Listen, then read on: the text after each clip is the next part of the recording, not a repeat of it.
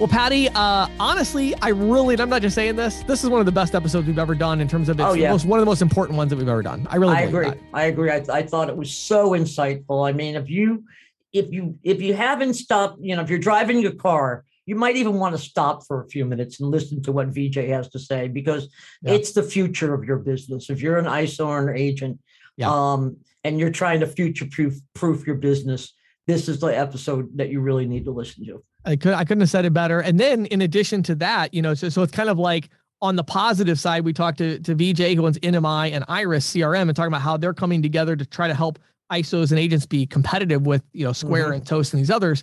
Then we go to the biggest threat for our industry. Right, which you talk about. Explain that a little bit of what you talked about today. Well, Senator Durbin is at it again. And, if you thought that debit interchange regulation was a nightmare, this is even worse. Yep. That's all I can say. But James and I talk about it, and you should definitely wait to stay tuned for that segment of the podcast. Love it. Well, let's jump right into our interview with VJ and talk about these important topics. Let's go.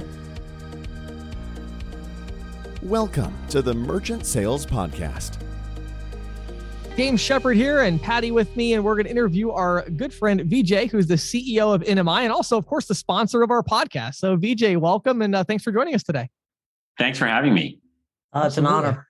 So we're very excited to talk about this topic of why should a merchant choose you, meaning the ISO, the agent, versus the PayFacs, the Stripes and Squares of the world that don't have this kind of direct agent model. And of course, VJ, this is a subject I know you're very passionate about. This is something that you guys, NMI is kind of on the forefront of that. And so I would just kind of really be curious to hear your thoughts initially on this. Where are we at in this saga of the payments industry as we kind of have this ISO agent world, and then we have this PayFac, world as well. So how do you see this kind of current, world playing out in your mind? Sure. So once again, thanks for having us on. We are at a time of tremendous change in the payments industry. And maybe I can answer your question by first giving some historical context. Yeah. So, if we go back in the day, a merchant had to get their own processing services, and the ISO model obviously was grown out of, we joke sometimes at NMI, it was two guys and a dog in a briefcase and maybe some Verifone terminals, and they would knock on the door of a merchant. And of course, then we had e-commerce, and then we had the advent of these all-in-one players. I think you referred to a couple of them, Stripe or Toast or Square, that made it really easy. And so what's happened is, it doesn't cut it just to say, do you need merchant processing services? You have to show up with a solution. And I think in our industry, and we are an enabler, so clearly we are selling tools or picks and shovels. We do not monetize payments. We don't take on risk. We are here to be a white labeled, behind the scenes provider to ISOs, ISVs, and we also service some of the bank channels as well. So let's just get to the crux of it. This is all about economics, right? Mm-hmm. There is a thing called the swipe fee, and the swipe fee is there in order to fund the entire industry that makes payments ubiquitous, easy to use, reliable, secure, and keep you away from fraudsters selling you goods that are unauthorized. So that swipe fee is going to be distributed to those who add value. And adding value is no longer enough to just say, do you need a merchant account? You have to package that merchant account with other solutions that are solving business problems for merchants. Right. Well, you brought up Toast and Square and the likes of those, these what I like to call interlopers. But, what of these competitors, to the traditional ISO agent market or, industry? What's allowed them to grow and grab the market share they have? What's the competitive advantage that they bring? Yeah, I think it's a great question, and I think you can solve it with one term, which is UI UX, user interface, user experience, simplicity, easy to turn it on, fully integrated. Mm-hmm. And I think Mark Andreessen, one of the famous venture capitalists, he coined a phrase about 10, 15 years ago, and he said, "Software is eating the world." And truly enough, those folks that you named are eating the world, coming up with a full software stack. Right. However, there is a price to pay for something that's easy to use. you are now paying a premium for those services because those companies need to make money. And so if you're sitting in the ISO agent side of the house, what's your takeaway?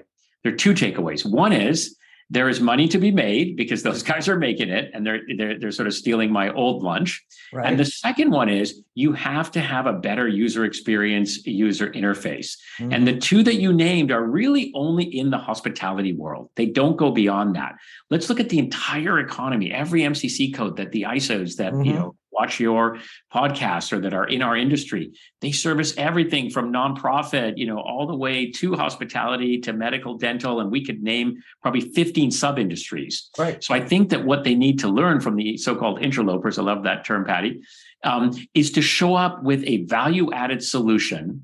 And so just selling payment processing is not enough. How can you combine it with other components that solve problems for your partners or your end merchants? Yeah. So let's do this, BJ, let's dive into the weeds a little bit. So let's talk about maybe a specific example, because I think it helps our industry to kind of see this. So I was thinking about, card not present, and specifically like home services. I've had a lot of experiences personally over the last couple of years. We just bought a house. Yes, I bring this up often on the podcast of just my extreme frustration in dealing with these various home service providers and the fact that they either don't take cards or they take it in the most inconvenient way or non-compliant way possible. Like write your card number down on this piece of paper for me. And, so when you think about them and we kind of know what they need, are they getting to a point where they want what they need? And what do these ISOs and agents need to be doing to go after a market like that maybe many of them haven't really gone after in a big way, Yeah, let's dive into that one. And that's an area where we actually play a pretty big role as an enabler is in field service. And let's just, go back and make it even more concrete on your example. And I'll make it very personal. So I live in, San Francisco, and I'm an avid cyclist. During COVID, we had a lot of break-ins, and it turned out that thieves had realized that cycles were very fungible goods. You could steal them and sell them really fast. And because of supply chain, you couldn't buy bikes. Some of these bikes are, a few $1,000. So somebody broke into my garage, as in some of my neighbors, and they didn't actually end up stealing anything. They ran away because of the alarm. But I had to get a new garage door. So that was who I call, was a garage door installer company. And they explained to me that there's an IoT version now that connects to my app and my phone. And the most important thing is there's a bolt that locks the door. So when the thieves put the coat, they drill a hole, they put the coat hanger, and they grab that emergency, that little piece of string, that rope. The bolt stops them. So, of course, I bought a new garage door. And this guy says to me, all right, how do you want to pay? Do you want to write down the credit card on a piece of paper? Should he can invoice me later? I mean, it was just a nightmare. And I realized that one of our clients has actually completely automated this process by having a full omni-channel experience. So here's what our partner has done. And I actually pointed this garage door installer to our partner. And he's now a customer of that ISO. I call it a next-gen ISO that has aggregated all of those services for appoint booking, the Yelp reviews, all of the full service, as well as payment. And so here's the critical thing, because you asked about card present. You need to be able to offer to someone like me card present. So pull out a little, maybe a little reader. In future, it'll just be the iPhone or the Android phone. Tap to pay instantly. Give me a URL link that you can send me via WhatsApp or iMessage, or what have you, or shoot me an email right now instantly. Right. And all of those things are modalities of payment. So you need to be able to take the payment online, in-app, with a card reader, with two phones tapping to each other, or any other such form, including QR codes. And we provide all of those solutions. So I would say that that's a great fertile ground for ISOs and ISV customers of ours to go after. And we have a bunch of those, and some of them are doing billions of dollars of payment volume through our rails, and they didn't have to connect to any acquirers or issuers or processors because we already pre-programmed with those. Right. So I love this. And let's do one more rabbit trail. And then I have a kind of a broader question. Let's talk about retail for a second. So this is much more kind of hitting home with our audience. It's like, okay, we're going to walk into retail businesses. The direction obviously has been kind of point of sale and smart terminals and things of that nature. But, frankly, a lot of these agents I talk to, they're telling me, James, I walk out of 60% of the ones I walk into because they have an integrated solution point of sale. Is this the direction? Any advice you have for the ISOs and agents to kind of like how do we get our hooks in there and continue to grow in the retail space? Yeah, so I think that again, the ISO of old has now morphed into or evolved into the next gen ISO. And what is a next gen ISO? Everyone has a definition. We have a bunch of white papers, by the way, on our website on nmi.com about become a next gen ISO. And a next gen ISO is really somebody that is looking more like a software company. They are integrating different components of software. They usually have some software engineers on staff. And so you better get very tech savvy is my message to you. And so for those retailers, pick out a segment which is not dominated. Hospitality is so much the proverbial coffee shop. Maybe that's not such a good fishing ground, but go to a specialty retailer and integrate with the point of sale of the inventory system of that retailer. Integrate with the marketing automation platforms. And so you're going to have to start to stitch together different components to come up with a solution, and payment processing is in there.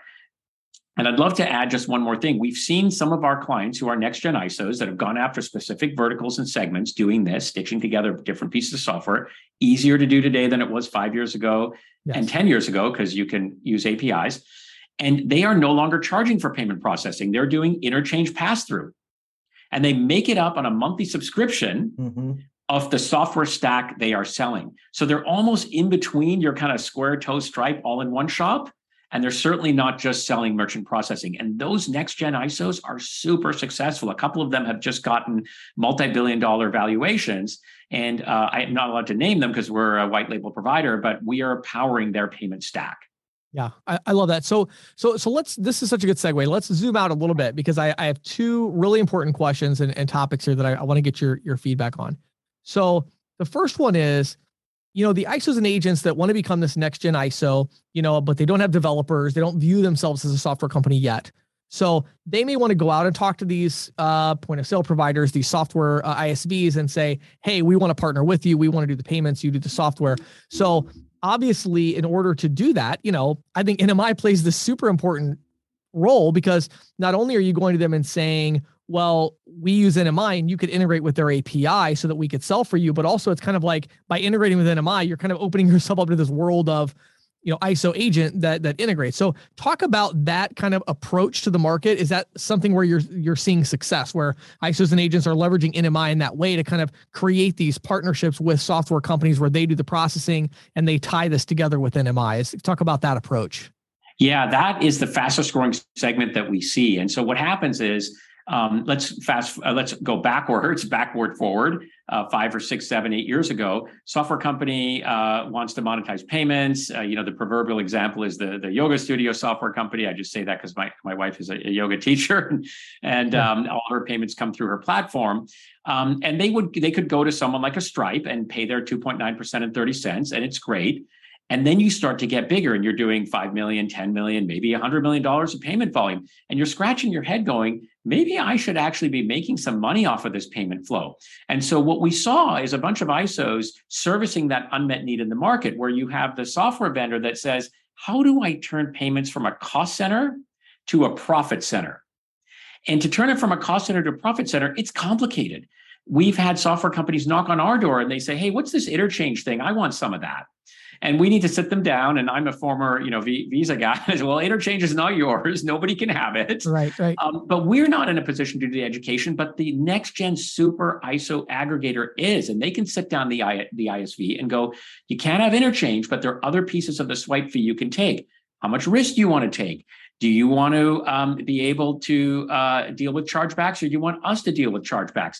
And those expert ISOs that are now targeting ISVs with the sales pitch of, you can go with Stripe, but you got two problems. One is they are a cost center. And two is, I will joke, they are the Hotel California of payments.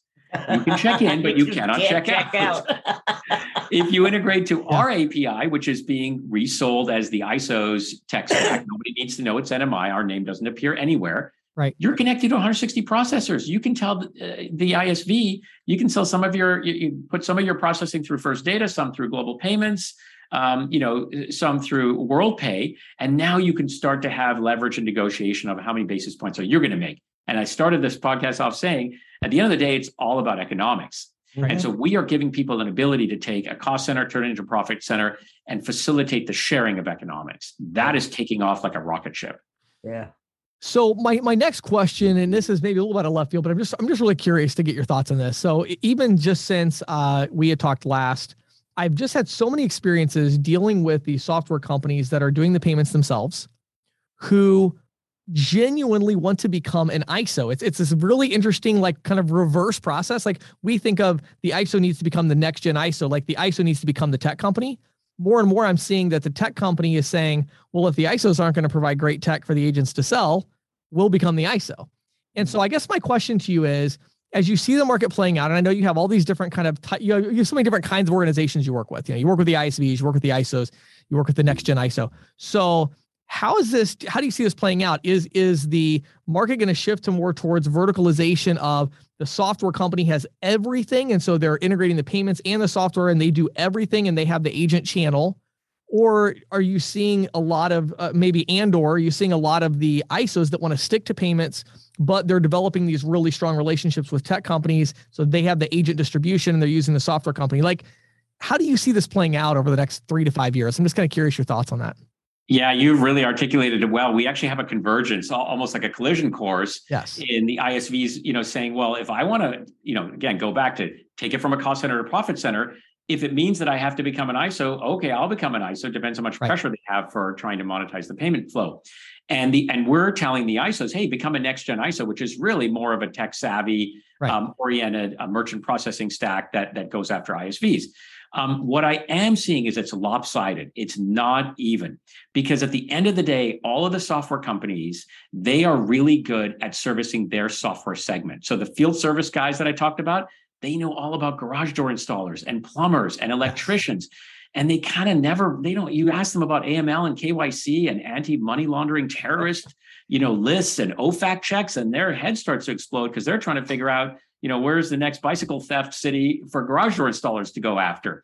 And so the balance is tipped. Most software companies, 8 out of 10 that we talk to, say, ooh, that's too complicated. I'm really good at laundromats, or I have become the expert in fly fishing stores. Can you refer me to somebody that can help me monetize payments?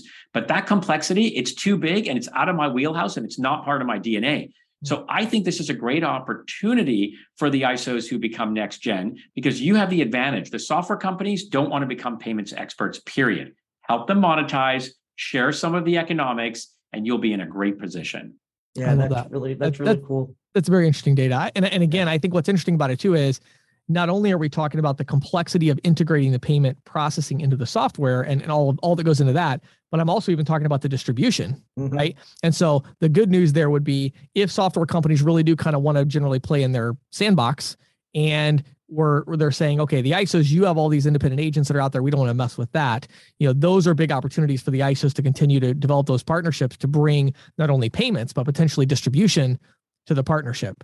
So that I love where you're going with that, James, because the ISOs are by their nature sales organizations. Right. They are experts in selling stuff. Right. And so if they do hook up with a field service software company, for example, that may be going to make it up, Seattle-based, Pacific Northwest-based, they may say, hey, we have distribution in Nashville, or we have distribution in the Chicagoland area. They can actually help them get to those places. Right. And we are already seeing that happen. And I just want to throw one other thing. Terminology is really messing us up here. We have terms that came out of the credit card industry from 30 to 40 to 50 years ago. Right. And we don't live in a black and white world anymore. Right. So CP/CNP, what the heck does card present even mean? Right. I mean, I'm sitting, at the time you don't even have a card. Right. It's customer present. And that thing of CP/CNP and, what is it? Moto, mail order, telephone order. Like, who uses that? I mean, but essentially we still have those terms because they're part of the Visa MasterCard rule books. And the same goes for ISO, non-ISO, wholesale ISO. Right. These terms are really trying to simplify something that's not out there. What I like about what you said on distribution is, let's focus on economics and the ability to distribute. There is a ton of opportunity here for the ISO market.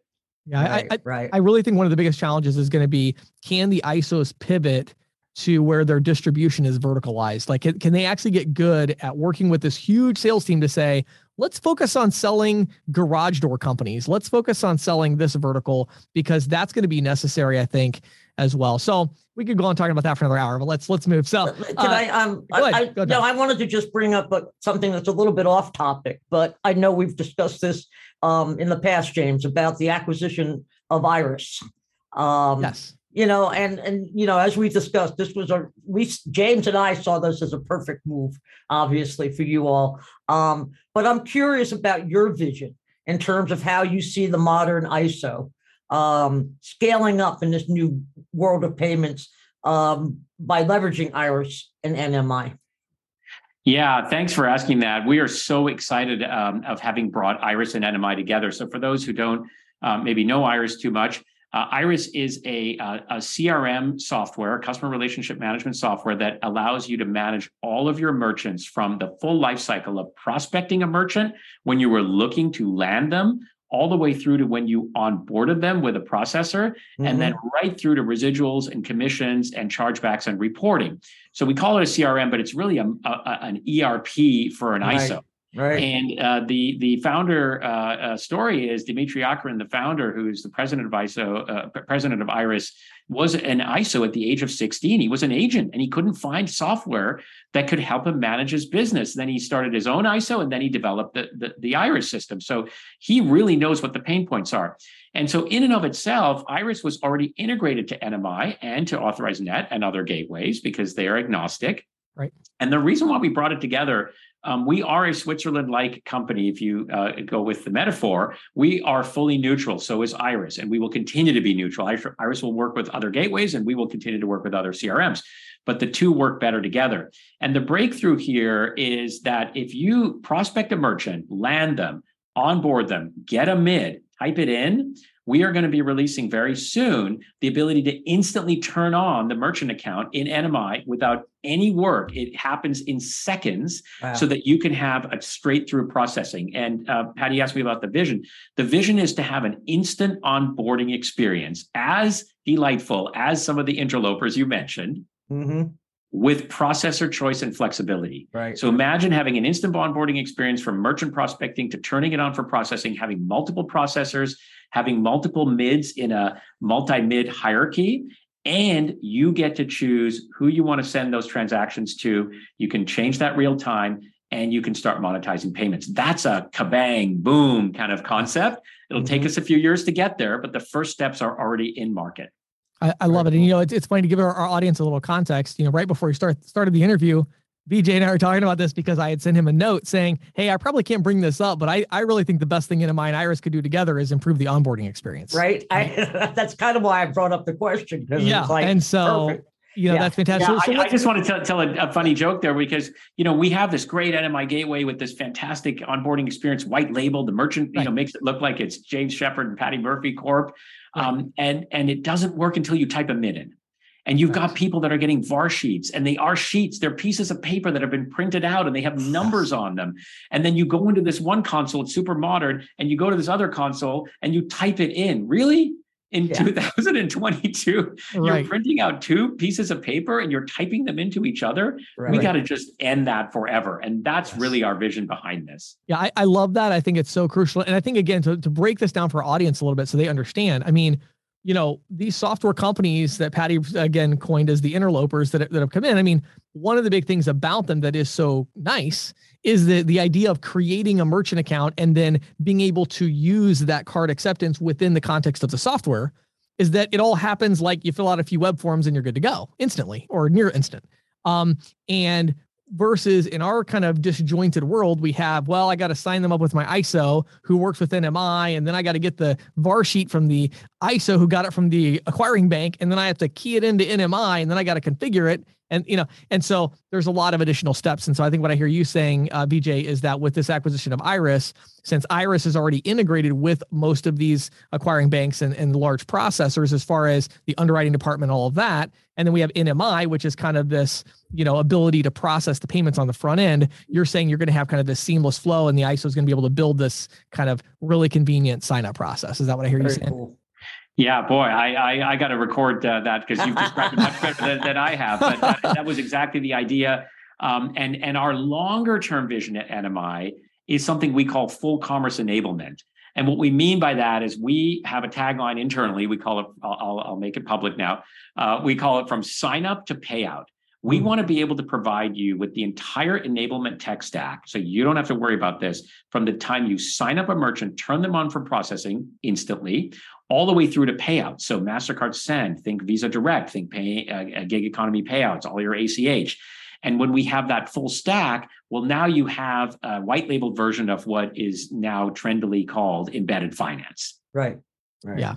I like it. And I think what's interesting is, the importance of what you're saying right now. I hope that our audience is understanding, because I legitimately believe that without a player in the industry that creates what you just described, I think that the ISO agent world is going to really have significant struggle to compete, because again, over time, there is just so much to gain by having this seamless sign-up process. As somebody that owns a couple software companies, I can tell you that it is a really, really big deal. And so I think the ISOs and agents, they really need that relationship with Iris and NMI, if for no other reason, just to have some resources and power in their corner to help them compete and really go that direction. So again, we could have another conversation here for another couple hours. I won't do that. So give us some information for those who want to know more. VJ, where would you send them to learn more about NMI and Iris, and give us a little bit of context there of what they should do to learn more about you? Sure. So, I'll give the usual standard answer first, and I'll give you more detail. Obviously at nmi.com, our website, just 3 letters, easy to type. We have all kinds of resources, including white papers on becoming a next-gen ISO, and really detailing more than what we talked about here, kind of on an introductory basis. And the other one is, just inform yourself. One of the things that we're really proud of at NMI, we're a small company. We're about 400 people today, but we like to say we punch above our weight class. So we process over $200 billion of payment volume, about 400,000 merchants on the platform. We have about 3,000 partners. They're kind of mixture between ISOs and ISVs, very heavily skewed to the ISO community. And we still want the industry as a whole to grow. We are not about taking market share in a shrinking pie. The pie is growing and getting bigger and bigger. Remember, e-commerce is only 14% of the economy. It's tiny.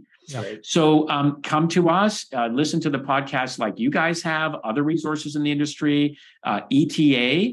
And if anyone wants to reach out to me, personally, that's really easy to do. My email is just my first name last name @nmi.com. And we will be very happy to take your questions, but inform yourself, talk to our competitors, find out what else is out there, because we believe if the community does well, we all do well.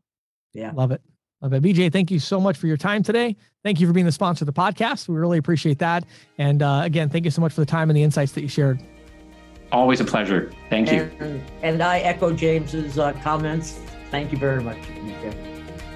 Take care. Goodbye. This is Questions from the Field, brought to you by ccsalespro.com, the leader in merchant sales training and technology.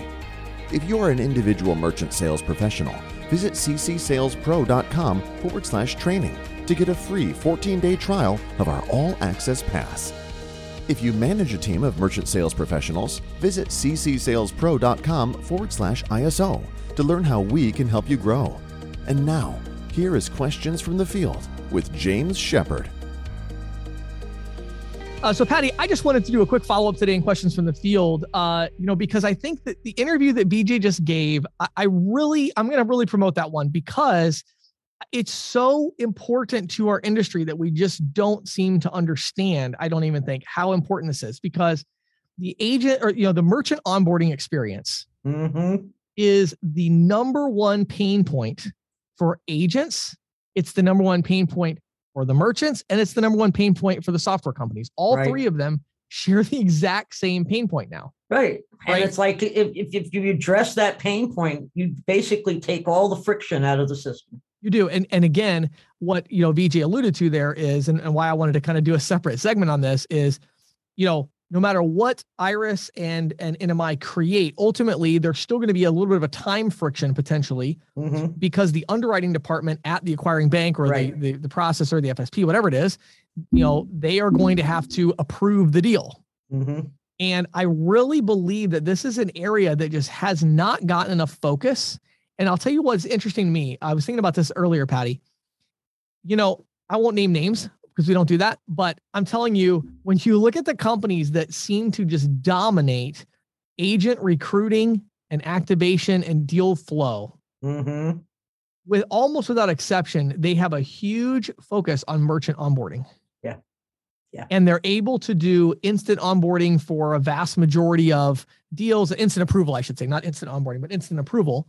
And so that's really, really important. And so I think what needs to happen is our listeners, we need to start putting pressure as a group. If you're an ISO listening to this, you need to reach out to your acquirer and say, hey, I heard what NMI and Iris are doing about this whole, moving towards instant onboarding. Are you working with them yet? Right. And saying, what are you doing how are you going to bring the turnaround time for underwriting down significantly? How are you going to streamline the criteria and reduce the amount of, headaches and red tape that we have to go through in order to get a merchant account approved? So it is such a pain point, again, for, these software companies, because again, these software companies, what they want is they want people to just sign up. Right.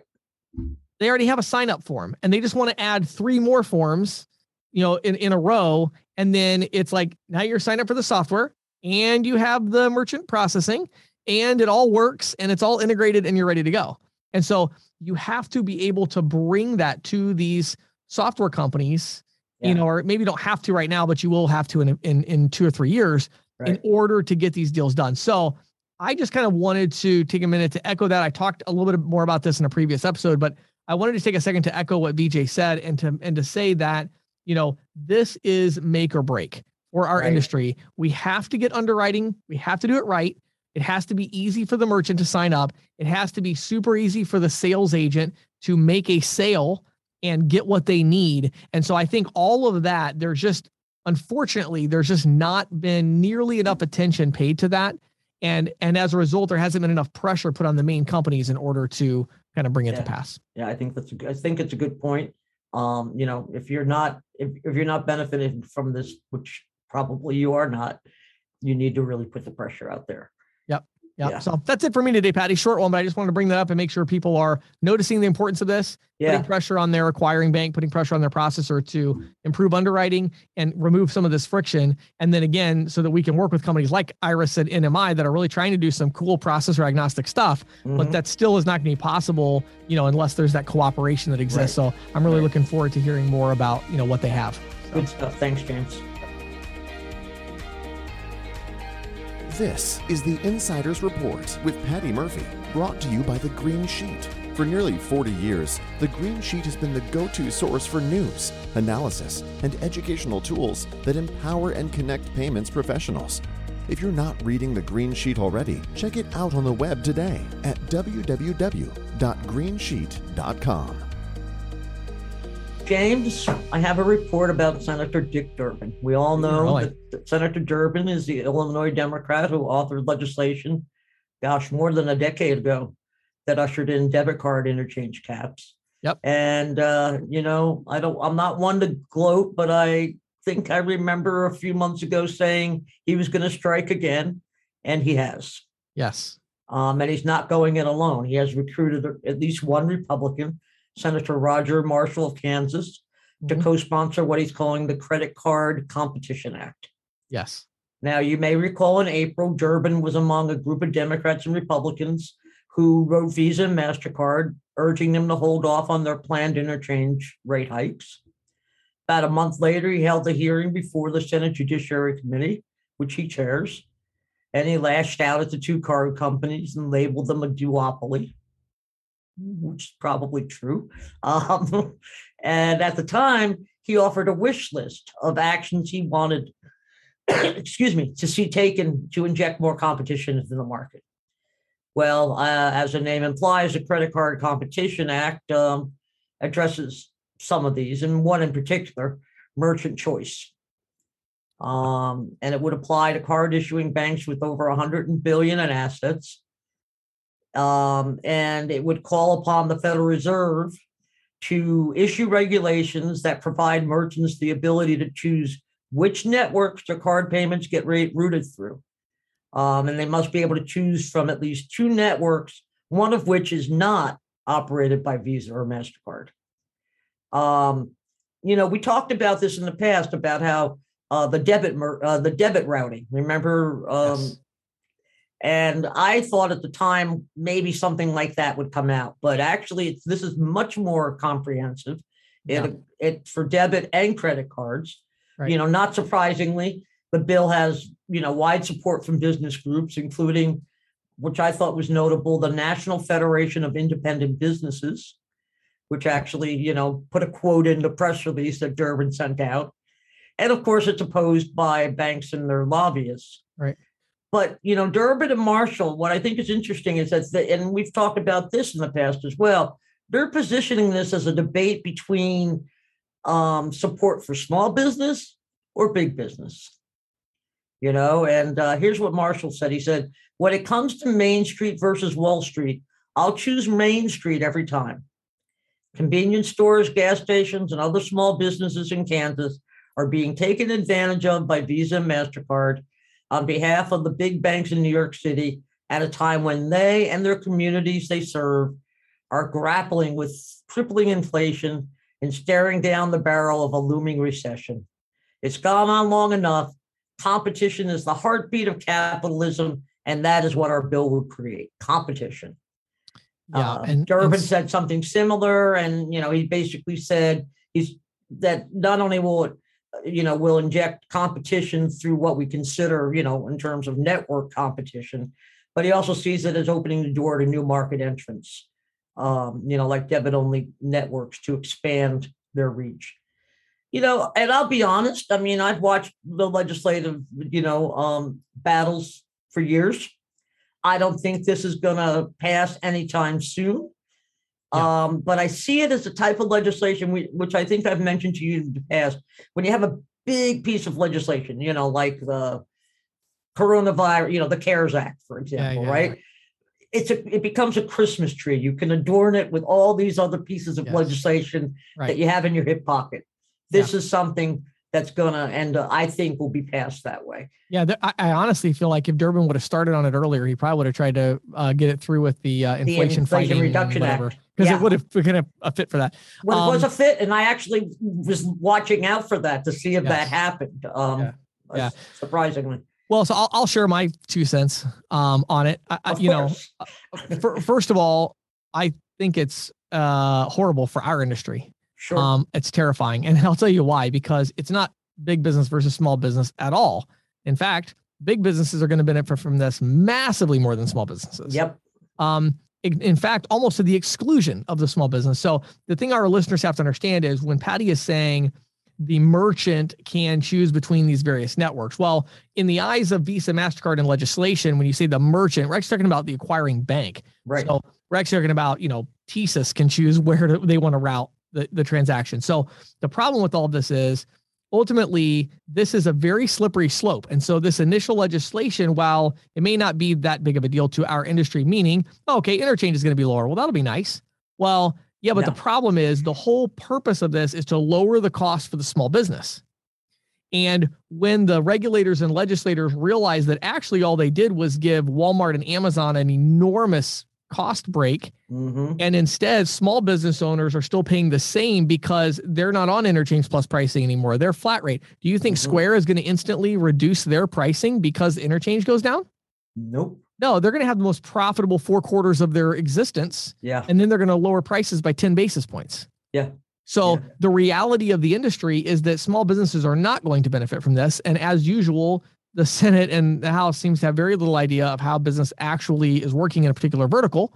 And so I think this is a horrible thing it's not going to help small business owners. And I think it's a horrible thing for our industry because the slippery slope is going to be, well, now we need to regulate credit card processors and we need to put a cap and say, well, you can't mark up X amount. And so all of a sudden now we're moving very rapidly towards this regulation. So I am not in favor of it. I think it's a horrible idea right now. And I have said for a long time that there were things that I think that should be done.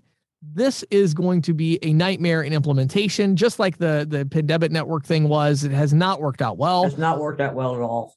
It's kind of like saying we're demanding that competitors come forth and compete with Visa and MasterCard, even though they're massively larger and have, it's like, what are we saying exactly? The federal government's trying to mandate the creation of competitors.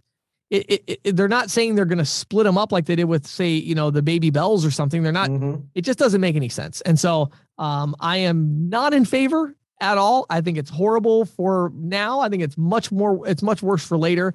And again, I agree with you that I don't think it has much of a chance of passing, but I think that we're seeing so much innovation right now around this idea of interchange and these neobanks that are starting and banking as a service and just all these innovative, creative things that are happening around this kind of what we thought was this very solid foundational infrastructure of interchange. Yeah. And now the Senate's about to say, well, we might pull the rug out from under you at some point on that. Right. So now all these companies that are going to build their whole business model around the interchange revenue are now saying, well, wait a minute, can we do that? Wait a minute. Yeah. But I think in another way too, James, this is an opportunity for groups like the ETA to really prove their worth. Yes, I agree. This is the time that Congress really needs to be educated about this business. I agree. I mean, we all know we can't even explain our business to our family half the time, right? Right. I think that, if the ETA wants to earn its money, that's what it should be doing, is up there educating lawmakers about how the system works and why legislation like this would not work. Yeah, I agree. And again, I think too, to clarify, and I'm on record many, many times in this podcast as having said that I believe Visa and MasterCard have anti-competitive practices, that interchange is too high relative to other countries. And so I'm not in any way saying nothing should be done. I'm just saying this is not the thing to do. This is not the thing to do. This is going to be a nightmare. Nightmare. I mean, if you thought that the Durbin Amendment was a nightmare, this is like the one that you're going to wake up screaming from. Yeah, this is or it's the one you don't wake up from. I'm not sure. That's a possibility too, right? In our industry, So anyway, so I really appreciate you bringing it up and sharing, and I'm sure we'll be talking a lot more about it in the months to come. I'm sure we will. So thank you, Patty. Great stuff. Sure. Thank you for listening to the Merchant Sales Podcast. Whether you are an industry veteran, processing executive, or just trying to learn about the payment space, we appreciate your time. The Merchant Sales Podcast is a joint production of Greensheet.com and ccsalespro.com, and we hope you will tune in next week for more information and tips on building your merchant services business.